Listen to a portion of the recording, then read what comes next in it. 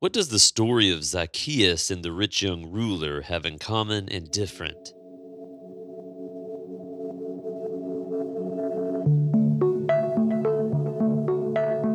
Hello and welcome to Rooted Together podcast, a podcast which aims to root you in Christ through his word together. I'm your host, Charles Hegwood, and today we are in Luke chapter 19. Things now begin to move toward ahead. Jesus is heading towards the teeth of the enemy. You see, chapter 19 captures several interactions which show Jesus completely in control and calling all people who will follow him to follow him. And as we look at these different stories, we're going to look at the main themes of each one. So we begin in verse 1 of chapter 19, where Jesus is entering Jericho and passing through. He's going towards Jerusalem. And this is the story of Zacchaeus. And if you grew up in Sunday schools in the South, you probably know the song that Zacchaeus was a wee little man and a wee little man was he. And he climbs up a sycamore tree. It's what we sang often when I was a kid. So I was very familiar with the details of that story just from singing that song. But when you read it, in the context of Luke 19. And when you read it in the greater context of Luke as a whole, you begin to see more and more. You see, the main theme here is that we are to receive the Lord with joy, giving of everything we have to follow him. Now, what I want to do as we look at Zacchaeus is compare Zacchaeus with the rich young ruler. So we meet Zacchaeus. He's a sinner. He's a tax collector. We talked about that in the last chapter, that the lowest of the low in society. Now, they were rich, they were wealthy because they took a lot of money from people, but they were not high up on people's social statuses. They were a very low social status because of their job, because of their wealth and how they achieved it. But what I want to do is compare Zacchaeus with that rich young ruler. You see, Zacchaeus is seeking Jesus. Let's do this. Let's say it this way: Zacchaeus is seeking Jesus, and the rich young ruler is seeking eternal life. Now, both very similar in that the rich young ruler isn't necessarily seeking a bad thing, but it's just interesting the difference between the rich young ruler seeking eternal life and going up to Jesus and saying, "How do I get eternal life?" And Zacchaeus simply seeking to get a glimpse of Jesus. That's a stark difference. Now, they're both wealthy people. One is respected, one is not. But one will walk away justified and one walks away sad as well. Spoiler alerts. So, as we continue looking at these two, Zacchaeus knows that he is unworthy, whereas the rich young ruler thinks that his wealth and his good works should be enough to save him. The rich young ruler can't give up his wealth to follow Jesus, and yet we'll see that Zacchaeus gives up his wealth willingly, joyfully, and without even being prompted. His giving is out of an overflow of joy, the joy of salvation.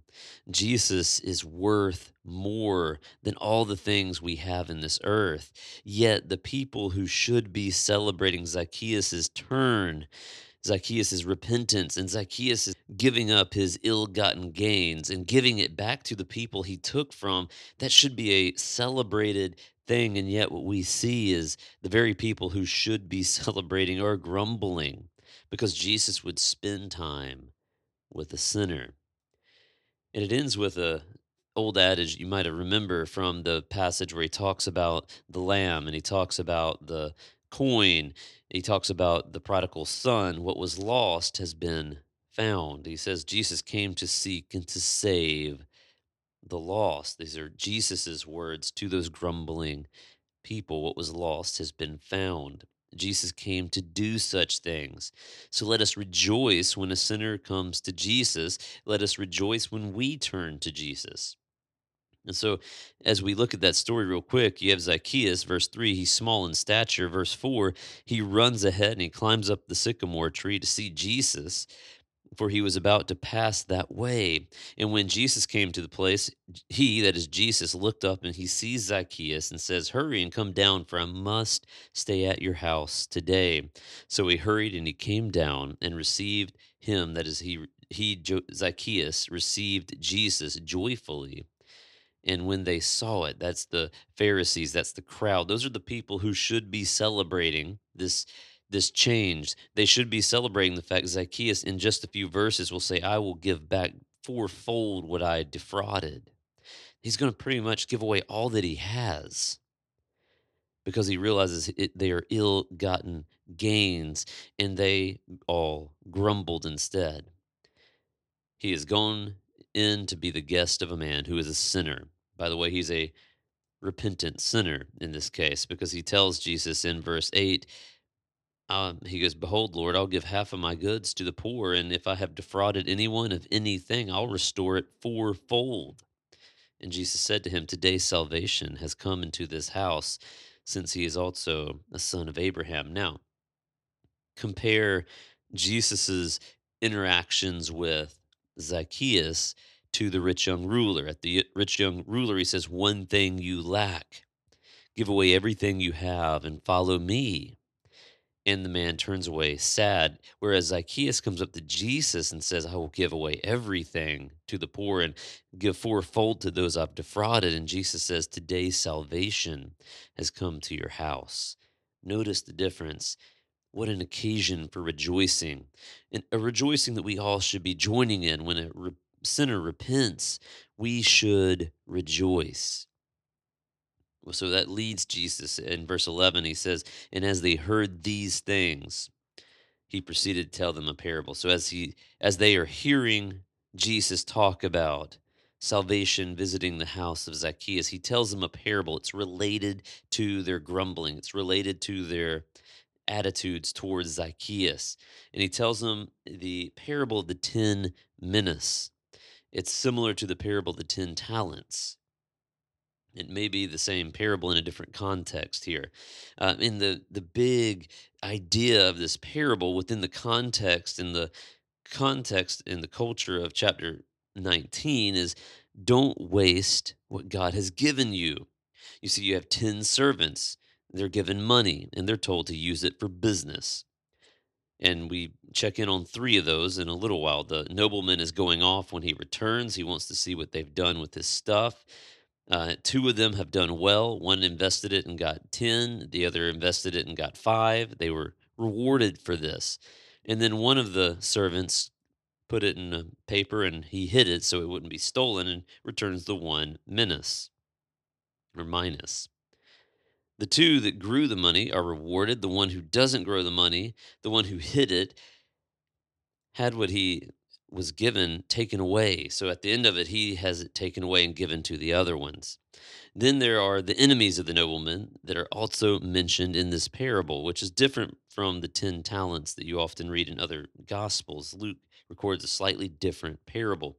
There are also the citizens of the nobleman's land, and he goes to receive the kingdom, and they send word to, like, get rid of this guy. We don't want him as king.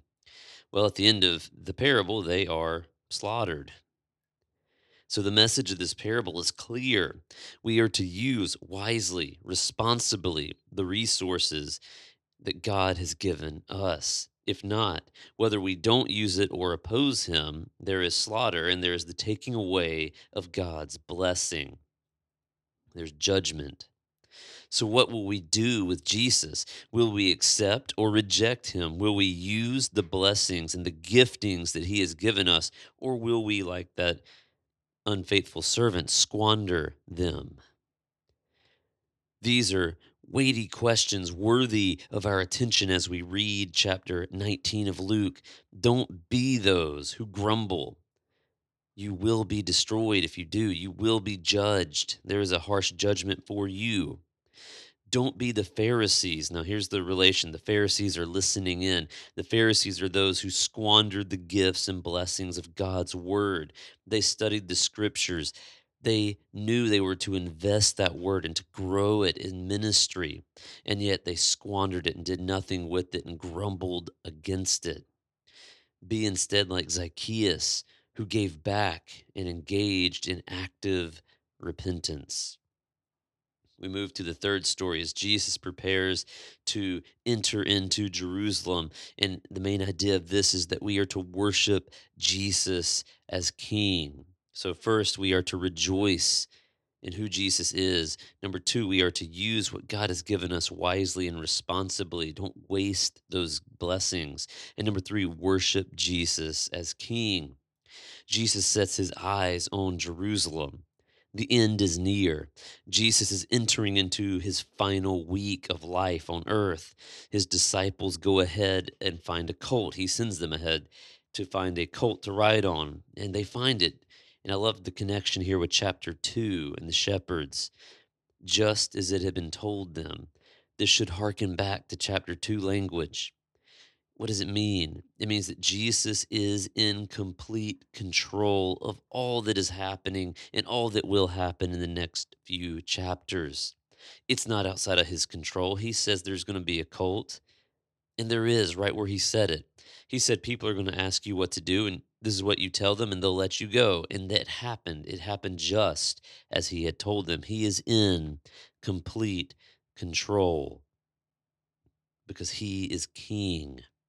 Now, as he rides into Jerusalem on that colt, people, starting with those who follow him, his disciples, this would be the greater crowd of disciples, begin to praise Jesus. Why? Because he is worthy of praise. We owe Jesus praise and worship. Why? Because Jesus is the King. How do we praise him? We praise him for what he has done. And that's what they're doing. They're praising Jesus for all the works that he had done. And that's what they're doing. We must praise Jesus as well for all that he has done and all that he will do in our lives. He is owed worship.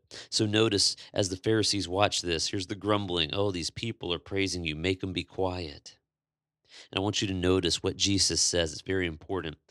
They question if the people should be worshiping him. And Jesus says, if not them, then all of creation will cry out. He says, these very rocks will cry out, praise to me.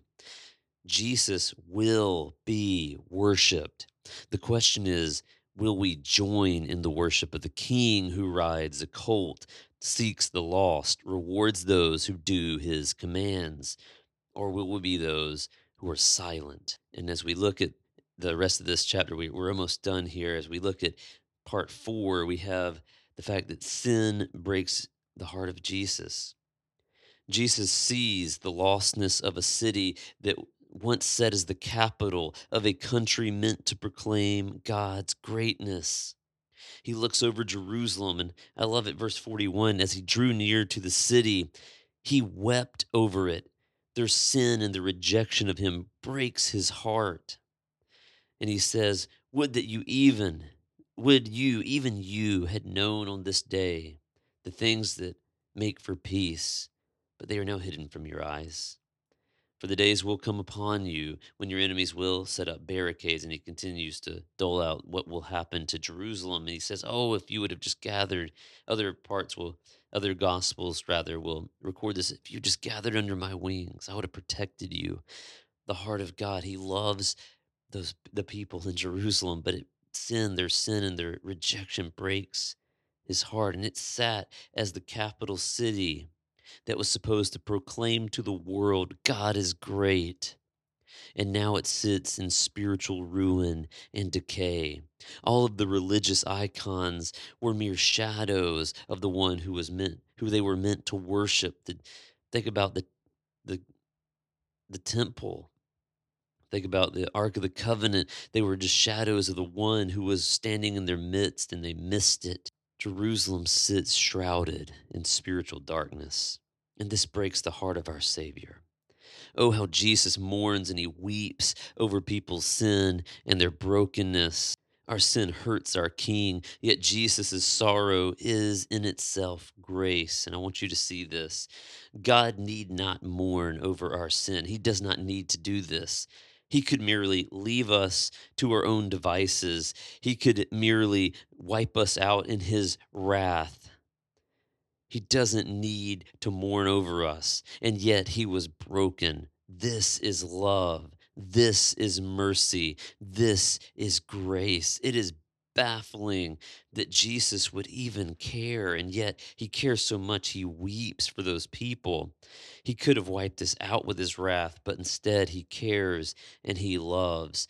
And in the last part of this chapter, he cleans the temple. That thing that was meant to be the shadow that pointed to him has become a house of robbers. People are taking advantage of it, gaining profit from selling sacrifices, which were also a mere shadow of the sacrifice he will soon make. And he cleans it out.